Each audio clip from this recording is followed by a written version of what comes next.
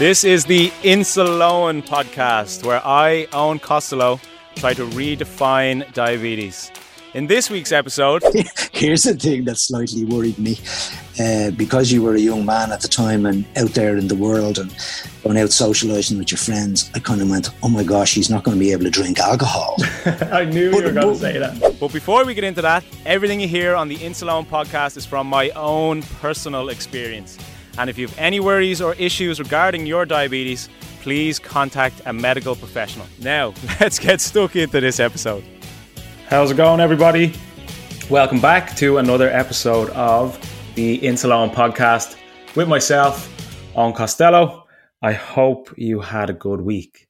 And this week's episode is one that's extra special, I suppose, for the month that's in it, which is Diabetes Awareness Month. I had planned on getting a parent of a type 1 diabetic on the podcast at some stage to give their experience, their perspective on things for other parents listening, because I know there are parents of diabetic children listening, and even for diabetics themselves to maybe understand how their parents feel during the whole diagnosis period, and even now just living day to day. So I then thought, wait a second, my dad is a parent of a type 1 diabetic, so why not get him on?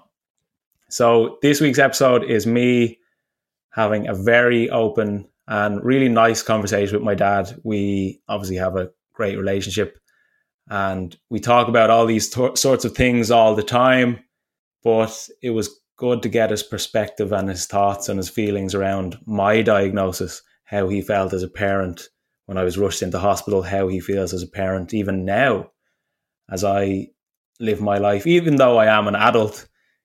As he says in this episode, if you're a parent, you never stop worrying about your kids. So really, really enjoyed it. And I know my dad's listening right now again. So thank you, Dad. Much appreciated. And thank you for everything that you do. Enjoy this episode. How are you, Tom? I'm good, my son. I'm good. I bet you there's not a lot of people who greet you on your podcast like that. There's only one person that can do that. So we've obviously been speaking about doing this podcast. Well, I kind of just sprung it on you this morning. Yep. But basically I wanted to do this because I know how I felt around my diagnosis. I know how I feel about my own diabetes. And I guess I want to get your perspective. I want to understand how you and Mom may have felt, well, how you specifically may have felt the day of my diagnosis and kind of the years leading after that. So I would say, tell us a bit about yourself, Tom, but you are my dad, and that's obviously why we're doing the episode. So let me just say first, you look a lot older over webcam. Oh, gee, thanks. Had to get that in. Right, let's jump back to 2012. It was around Christmas time. I remember it very vividly. What do you remember about that time? Okay. Christmas was coming up and we knew, myself and your mother knew that there was something wrong because, you know, you were really healthy and you were fit. You were, if I remember correctly, you were playing a lot of really good football at the time, and you were losing a lot of weight and drinking a lot of water, and you know, we were worried about you. And actually, now that I remember correctly, I think we used to get do you remember we used to get Chinese takeaways on Friday nights? And you loved your Chinese takeaway, and yourself and your brothers really looked forward to this, and we had the usual order. I can't even remember what it was, and we all sat down, big treat at the table, and you just couldn't eat it, or you ate maybe a little bit of it, and the next thing you couldn't eat it, and we just looked at each other and we went, "Whoa, what's going on here? He can't eat his takeaway. And I know that's, it was just a little specific thing that I remember. And then I remember you drinking the water and stuff. And then what happened was, then we knew there was something wrong. We were worried, but two of your cousins, being doctors, one of them's actually, looking back on it now, Maeve probably knew that it was diabetes. And then, here's another thing. I remember, because you were like, what was it, 19, was it? 19, yeah. Yeah, at the time. It was like, if you were a younger child, if you were 8 or 9, like, we would have been like, totally responsible and for you and making all the decisions, and okay, he's going to go to the doctor and he's going to do this and he's going to do that and he's going to do the other thing. But because you were like, officially an adult, even though you weren't really an adult at the time, you're welcome. Yeah. It was like, well, we knew that you had to go down to the doctor. We've had a really good family doctor over the years. And what I wanted to do, actually, I still remember this. I don't know how your mother feels about this, but what I wanted to do was I wanted to run into the doctor's surgery and I wanted to say, I don't care if he's officially an adult. Tell me what the problem is. but of course, the doctor, needless to say, he wouldn't have done that. He would have said, get out of the room. This is an adult. I will deal with him. So that's one of the things I found difficult to deal with, was the idea that I had to get used to the idea that, okay, you're going to handle this yourself. You're going to go down. You're going to find out what's wrong. And then, was it a Friday morning that you got the call? I think what kind of, I suppose, stopped me from going down earlier than I should have was because I was like technically an adult, as you say. And I specifically remember saying, I'm grand. There's nothing wrong with me, because, as I've said plenty of times before, I had this mindset of, I'm 19, going out with friends, I'm fit, I'm healthy, there's nothing wrong with me. And I specifically remember you and Mom kind of being like, are you all right? Like, kind of asking me these questions without kind of seeming as if you're too pushy about it, and without trying to worry me. And I remember the two of you were in the sitting room, and I think you called me in or something, and one of you said, oh, and I think you should go to the doctor. And I was like, okay, what do you mean? Like, I don't want to go to the doctor. I'm grand. Because right. I put the weight loss down to going out a lot, because it was Christmas time. I hadn't been going to the gym as much, and I kind of justified it in that way. But looking back on it now, it was a way that you were kind of like urgently pushing me to go to the doctor without trying to concern me too much. I suppose looking back on it now and thinking about what it must, I suppose, when a child is not well, it makes a huge difference. Like, it would be much more difficult, I think, really, for a parent of a younger child to be diagnosed, particularly a very young child who can't really explain what's going on for themselves and what it's like. But for us, you are kind of, how will I put it, kind of like half child, half man kind of thing. Do you know what I mean? Still am. That kind of sounds kind of wrong, doesn't it? Anyway, looking back on it now, that was the difficult thing. It was like we were so used to, the idea that, well, and also because you were the youngest, of kind of saying, okay, he needs to do this, he needs to do that, he needs to do the other thing. But ultimately, it was your own decision. The other thing I remember was the morning that the doctor rang you. And you came down. He called you. I was in my room, course, and he called me, and I was asleep at the time. And I woke up to the phone call, and he was like, "Is this on?" And I said, "It is. This is Doctor whatever." And he goes, "Your blood test came back. You have type 1 diabetes. You need to go to the hospital now."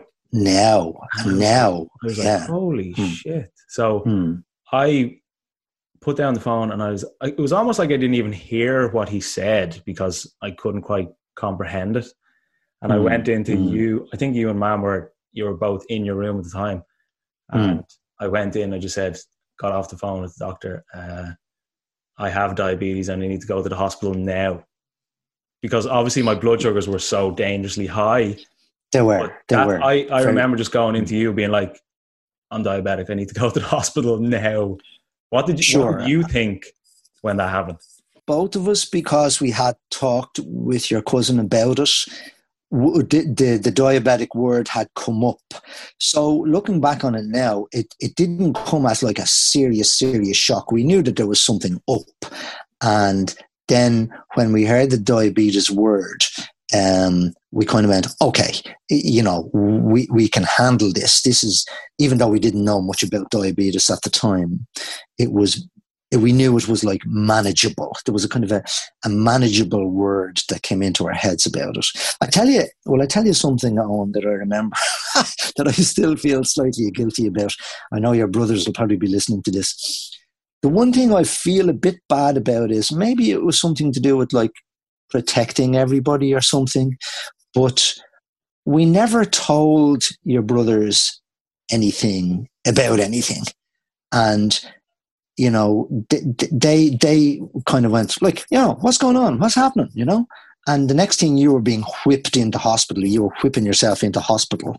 And I kind of feel sorry about that now, that we kind of didn't keep them sort of a little bit more in the picture at the time. But then again, you do the best you can at the time. It was about maybe protecting each of you or something like that, So yeah. So then when you went into the hospital, they got you in and put you on a drip and all the rest of it, and we knew, okay, he's in safe hands now.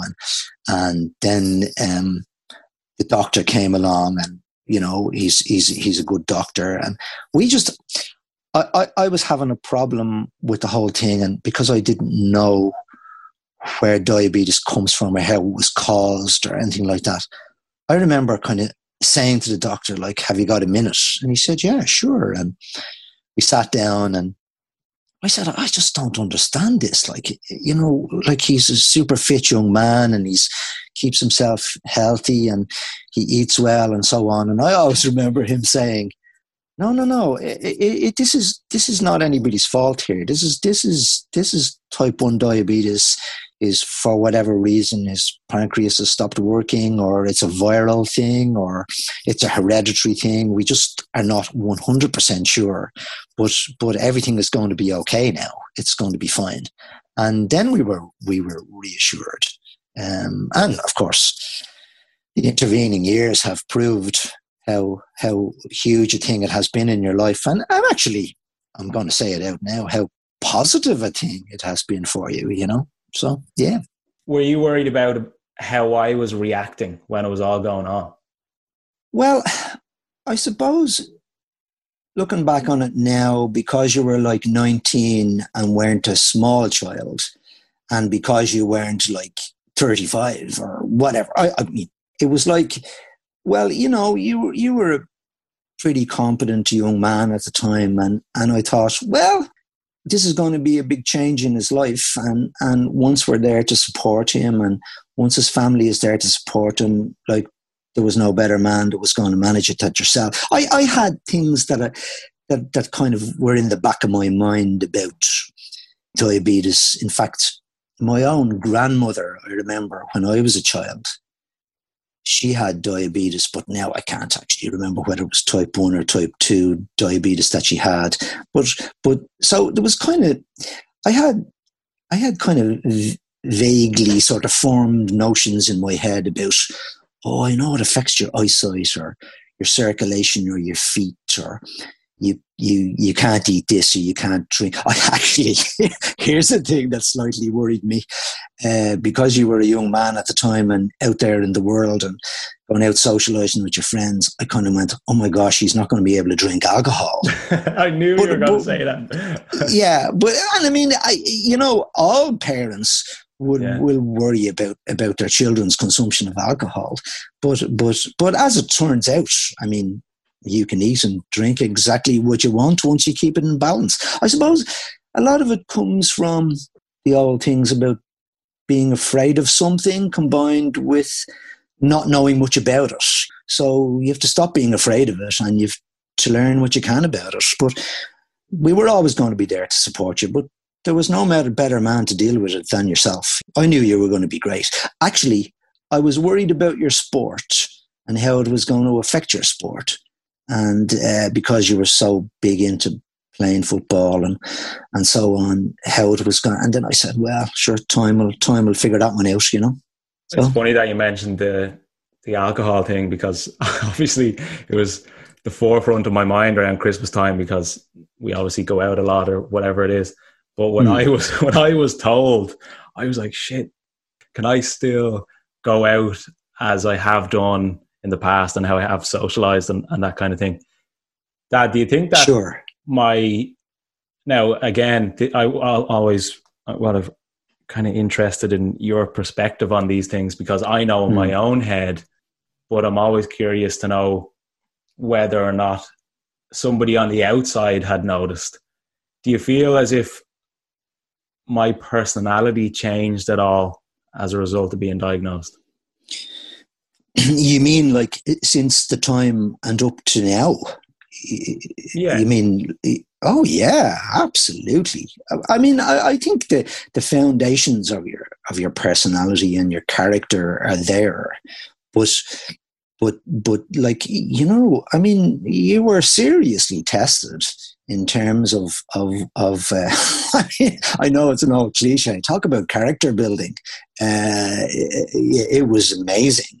And there was a combination of knowing that you were a competent person and knowing that, you know, you were just going to take it as it came and you were going to deal with it. So we kind of knew you were going to deal with it, but we knew that you would, I suppose, fall over, you know, as we all do all the time, you know, that you would fail at certain things. Or what was the old quote? I don't know. Your mother be giving out to me now because I haven't got this right. Maybe it was, what'd you say? That's what you always used to say, adapt or die. Oh, yeah. Actually, yeah, I always regret saying that because I never quite meant it literally. No, I never meant, yeah, I mean, I think a lot of things are about adapting to things, about, okay, this is what's going on. This is what's going on for my son. What's the worst case scenario here? Is he going to die? No, he's not going to die. This is a very manageable thing. And I know that he's going to manage this and we're going to support him to manage it. And actually, to be fair to your two brothers, even though they were in a little bit of a shock at the time, because as a family, we have a little bit of a dark sense of humor. One of the things that I remember, oh my God, one of the things that I remember is that night in the hospital, both of them came in laden down with Coca-Cola and bags of sweets and all this kind of stuff. And I just thought, yeah. I was sitting in the car and you know me now, when the chin juts out, there was a combination of being really angry about what they were doing and seeing that, look, this is just a touch of dark humor, and this is one of the little ingredients that's going to get him through this at the time. They arrived into the hospital with Coca-Cola and Skittles and sweets and stuff like that. But I look back on that now with a great sense of affection, and that was their way of saying, "Okay, we're going to deal with this. You're going to be fine." And even now, they joke with you all the time, and those jokes get us all through, you know. So yeah, and then yeah, the football was a big thing. I suppose it was a big thing for you, but I mean, you managed that too, you know. And I mean, you kept on playing, and you went to college, and you did all the things that you could do, and it was fine. Yeah, and I think if you weren't going to highlight that story, I was definitely going to talk about how Con and Luke came in with the Coke and sweets and stuff, because I remember I was sitting there, I had lost about 1.5 stone, told I have diabetes, need to inject myself multiple times a day, still not knowing if I can eat these things, if I can go out with friends, if I can play football. And then Con and Luke arrive in with bags of Coke and sweets and stuff. So, it was a perfect moment for that sort of dark sense. It was. And I think sometimes we underestimate like a sense of humor or a lightness about things. Even in the most serious of moments, you can make a joke. And I think if the joke is coming from the right place, maybe it's an Irish thing, I don't know. Oh, actually, now I remember what I was going to say about that failing thing. We knew you were going to be falling over all the time because you had to kind of learn to manage it as you got on with it. But I think it was a Samuel Beckett quote about trying and failing and trying again and failing better. You can look it up sometime. It's a very interesting quote. I think it was Samuel Beckett or James Joyce or one of these giants of literature. But anyway, yeah. So we were confident in your ability to deal with it. Looking back on it now, I do feel though for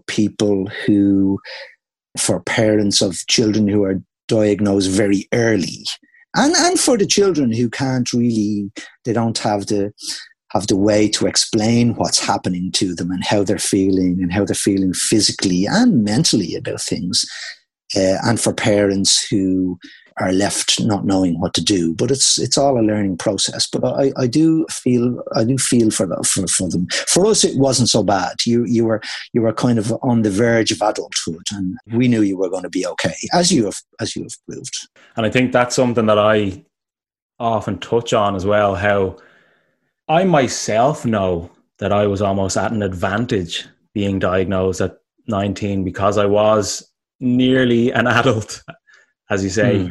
And I was old enough to realize the severity of it. I was old enough to realize that this is something that I have to take responsibility of, because the reality of it is I'm going to see my doctor 3 months, 6 months, maybe even a year. So because it's a 24-hour thing, I knew that this is on me. And of course, I appreciated and always do appreciate the support that my 2 brothers and my parents have given me. But deep down, I always knew and always continue to know that this is on me. Like, this is something that I have to manage. And I think that because I was at that advantage, you and Mom were at that advantage too. Because if I was 3 years old or 5 years old or even 10 years old, that just changes the whole nature of it. Absolutely, completely. And I mean, there's all the stuff about school that, like, you were in college at the time. I can only imagine how difficult it is for parents to be worrying about their child in school and telling their teachers about he needs to get his insulin, or he might have a low, or he might have a high. We didn't have anything of that to deal with at all. See, the other side of the coin on that I remember as well is, like, not alone were you old enough, but you, like, looking back on it now, you were also young enough, because I'd say an awful lot of people who are a lot older when they're diagnosed, they find it difficult to change their ways. There's certain foods that they like, their drinks that they like, they live a certain lifestyle, they become set in their ways, and it's the older you get, the more difficult it is to change that. So you were young enough to be able to say, no, I kind of have this, I'm not set about stuff, I'm 19, whereas if you're in your 30s or 40s or something like that, and you're set in your ways about how you live your life and the kind of food you eat and the kind of exercise you take and the kind of lifestyle that you lead, yeah, that must be difficult too, So yeah, looking back on it now, you did great. And when you went to New York, and that's actually another regret. We were so proud of you when you won that award. It was like unbelievable. It was like, wow, Jesus, is this actually happening? And we were just so proud of you. It was fantastic. and to listen to your podcasts and to know that there's people out there listening and you're on their side. It's great. I'm proud of you. Can I say that on the podcast? Of course you can, Dad. Jesus, absolutely. The more you say, the better. So something that, because you listen to the podcast every week, I'm sure you've heard it yourself.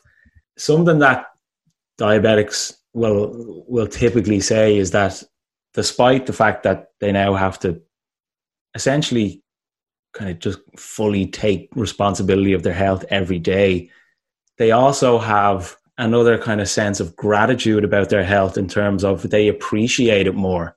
Because even from my own perspective, I know how fragile it can be, because like the flick of a switch, I went from a quote unquote normal 19-year-old fit and healthy to the next day being told I have to inject myself multiple times a day. And even because of that, I kind of have a new appreciation for my health because I know how important it is. Do you think that your attitude around health has changed since I was diagnosed? Oh, very much so. Oh, absolutely. I mean, I don't know. I was getting a bit nervous about the podcast. I was saying, I hope he doesn't ask me about glycogen, because I don't know what that is. Yeah, anyway. All these technical terms. Yeah, but just in a general sense, yeah, it makes me really aware that, well, I'm responsible for the food that I put into my system. I'm responsible for keeping myself fit and healthy. And yeah, I mean, I don't know. I mean, it's like anything else. Essentially, you're the one that's the diabetic.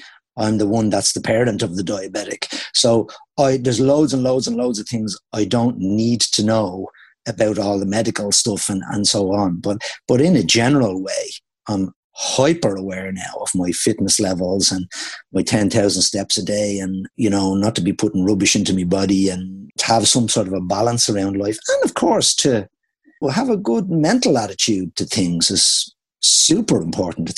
In fact, it's almost more important, I think, just to kind of feel that, okay, I wake up every morning and it's a new day, and we all just try the best to get on with things. It's to learn to cope with the things that you have to deal with, and deal with them as well as you can. And if you fall over, sure, so what? Get up again and carry on. It just automatically makes me think of what you used to just instill in me. It must have kind of stemmed from maybe playing sport or whatever it was. Anyway, you used to always say, and I've quoted it on this podcast and any other podcast that I go on so many times, but how you used to always say, you've no control over what happens to you, but what you control is how you react and respond. Oh, absolutely. I really, really believe that. And I believe that there's a lot of people out there in the world, and sometimes terrible, terrible things happen to them. And you know, I've been lucky. We've all been lucky. But every single person has to deal with their own stuff, things that happen to them. And there's so many things that you can't control, with the whole business with the virus and everything that's been going on around the world about the virus. I mean, we can't control any of that except just wait for life to improve and do the best to carry ourselves and behave ourselves in the best way that we can. But yeah, I really believe that. I believe that we are responsible for how we behave and how we react to things. And you've done great. I mean, and you're doing great. What you're doing in your podcast is fantastic. Thanks, Tom. You're welcome. You touched on when I went to Canada, or not Canada, New York, and obviously went to New York for two odd years. And I had also gone to Canada relatively shortly after I was first diagnosed. Okay. Were you concerned more so about me going away because of diabetes? Yeah, I don't remember it so much about Canada because you were only going for a short time. But certainly when you were in New York, we were very much aware that, well, on a very practical level, you had to buy your own stuff. Whereas essentially we don't have to buy it here. So all your insulin and your needles and stuff, and your mother was constantly aware of that and would go down to the chemist and get the stuff that you need. So like if your cousin was visiting or if we were going over visiting, we'd always have the doctor's letter and we'd have the stuff with us. So it was kind of like, okay, this will keep them going for the next 3 months or whatever it is. But I suppose on another level, what maybe might have kept us awake at night a little bit was, whoa, if he has a low or a high over there, we're not going to be with him. And then you're a grown man and you had your flatmates and you had your friends and so on. So, and they knew what your situation was. So we were confident enough, but like you always worry about your children, no matter what age they are, you worry about them. Actually, the other thing, I always remember this one. Do you remember this one? You liked your Chinese food so much. Do you remember the time that we went down and we had the meal in the Chinese restaurant and your hand was shaking? Do you remember that? Oh, I think you actually only brought this up with me. Yeah, wow. Back in the early days. And it was like, it was just the two of us and we were sitting down having a meal together. And you put your hand across the table and your hand was like shaking. And you just said to me, "Hey, Dad, look at that." And I went, "Oh my God, like what's wrong?" And you said, "I know, I'm going to be having a bit of a low now, but it's fine. I'll just get a bottle of Coca-Cola or Pepsi or something and I'll be grand." And of course I was kind of going, "Whoa, are you sure everything's okay?" And it's fine. No, it's fine. And it's like, yeah, he can handle it. This is grand. But I still remember the shaking hand. I remember that really well. Just sticks in my mind for some way. But anyway, sorry, I'm off the point. That's it. That's one of the telltale signs of when you're getting a low blood sugar, that kind of shaky. And that was probably the first time, well, maybe not the very first, but that was probably one of the first times that I would have had a low in front of you after being diagnosed where I was that shaky. So I was kind of like, "Here, sure. Dad, look." It was almost like, it wasn't like I was the one that was kind of a bit fearful, whereas you were kind of going, "Hey, wow, geez, look at this." But because you were in a situation where you were in control of it and you knew what to do. The other time, actually, it was relatively recently, and I felt a bit bad after it, and both of us should have made a better decision on it, was when we went out on that really big long walk up near Bangor. And you didn't have enough glucose or whatever on you, and you started to feel bad, and you said you were feeling bad and you turned back. I should have gone back with you that day, because when I walked on, I kind of went, what am I doing walking on, leaving him on his own? So, but you're a bad parent. It says here you're a bad parent. Yeah, that's me. Yeah. But you live and learn, and it's like, I suppose it reminds me that you always have to be vigilant. You can't ever stop being vigilant about it. And essentially, we trust you. You go off and you live your life and you do exactly what you want to do, but you carry this thing with you, and you do great. But yeah. So speaking of me doing exactly what I want to do, because most of the time that's exactly what I do. But okay. How do you feel about me working, call it an unconventional sort of job, and pursuing diabetes full time? We're delighted with that. I mean, like, you get to the point in your life when you think your children are going to do A, B, C, or D, and they eventually end up doing quite the opposite of that. And it's fine. I would hate to know that you are doing something that you are deeply unhappy doing. And I think that if it wasn't for diabetes, you wouldn't be doing what you're doing, and it fulfills you, and you help people, and it makes you happy, and that's what you're doing. And I mean, yeah, we're both delighted with that. Delighted with it. Tom, yeah. We'll finish up shortly enough. Has there ever been something that you wanted to ask me, but you felt you couldn't? Oh gosh, that's a hard one. No, not really. I suppose once once we got to the point when we realized, well, you're a fully grown man, you're living your own life, you make your own decisions.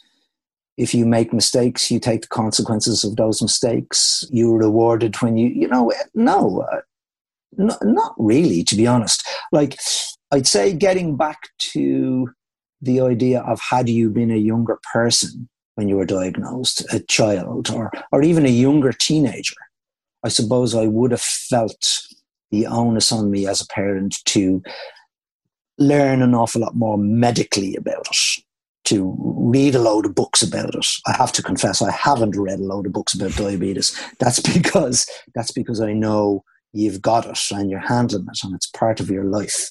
So no, I mean, no, away you go, live your life, do what you want. Like, one of the things that gives me great confidence when I look back at the time that when I was a child and my grandmother had diabetes, it was almost like, oh my God, like, what's wrong with Granny? Has she got some sort of like terminal illness or something like that? But like, then again, that was back when I was a young man. That wasn't today nor yesterday. So we know an awful lot more about these things now. And all these things are manageable. And it's to give people that sense of confidence and responsibility that, here, if I do this, this is what's going to happen. If I live my life this way, this is what I can work out for myself. No, it's great. It's really good. I was wondering how you're going to answer that. Yeah, you got out of that one nicely. Yeah, wow. That was a good one, though. No, but I don't to be honest, any of that written down. I didn't think that there would be, to be honest, because I feel that we're constantly very open with all sorts of things. Right, Dad, to finish up, last question. Yeah. Ooh. Okay. Right. So, like all the podcasts, when I have a guest, I ask a finishing question. I know you yourself aren't diabetic yet, but no. If you could thank diabetes for something, what would it be? Let me see now. I suppose, in a nutshell, I have a son who's diabetic.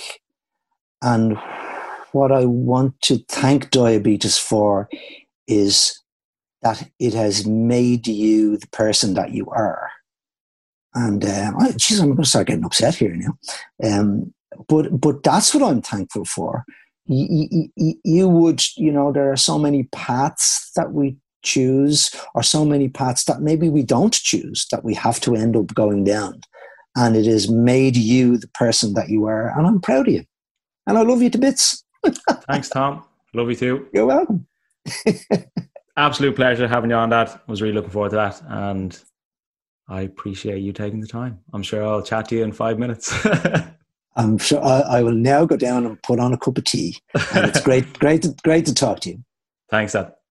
Okay. Good luck. Just a quick word before you jump off. Well, before I jump off. Firstly, thanks so much for listening again. I always really, really appreciate you listening to these episodes. The feedback that I get from all the episodes from diabetics out there, diabetic parents, diabetic friends, it's all amazing. So I love those messages when you send them in. Really appreciate them. I hope you enjoyed that episode with me and my dad as much as I enjoyed recording it. He is somebody that has an amazing mindset and outlook on almost every aspect of life, and somebody who I am lucky enough to have as one of my parents, and he's somebody who kind of adds to my character. And obviously a lot of who I am is as a result of my parents, like most of us are. So thank you again, Dad. And for anybody listening still, if you want to win one of my hypoglycemia t-shirts, all you have to do is screenshot this episode of the podcast that you're listening to right now, share on social media, tag me, tag Graham, that's optional, and you will be in with a chance to win one of my hypoglycemia t-shirts. They are up on my Instagram page at Insalone. You can check them out there. Obviously, if you listen to this podcast, you know how important, well, not how important, but how interested I am in hypoglycemia. As a diabetic, it's one of the most terrifying, frustrating, and just ruins your day sometimes. So I always like to highlight the importance of avoiding hypoglycemia as much as possible. I've explained in previous episodes of the podcast how sometimes it feels as if you're kind of melting. It's like your face is melting when your blood sugar is so low.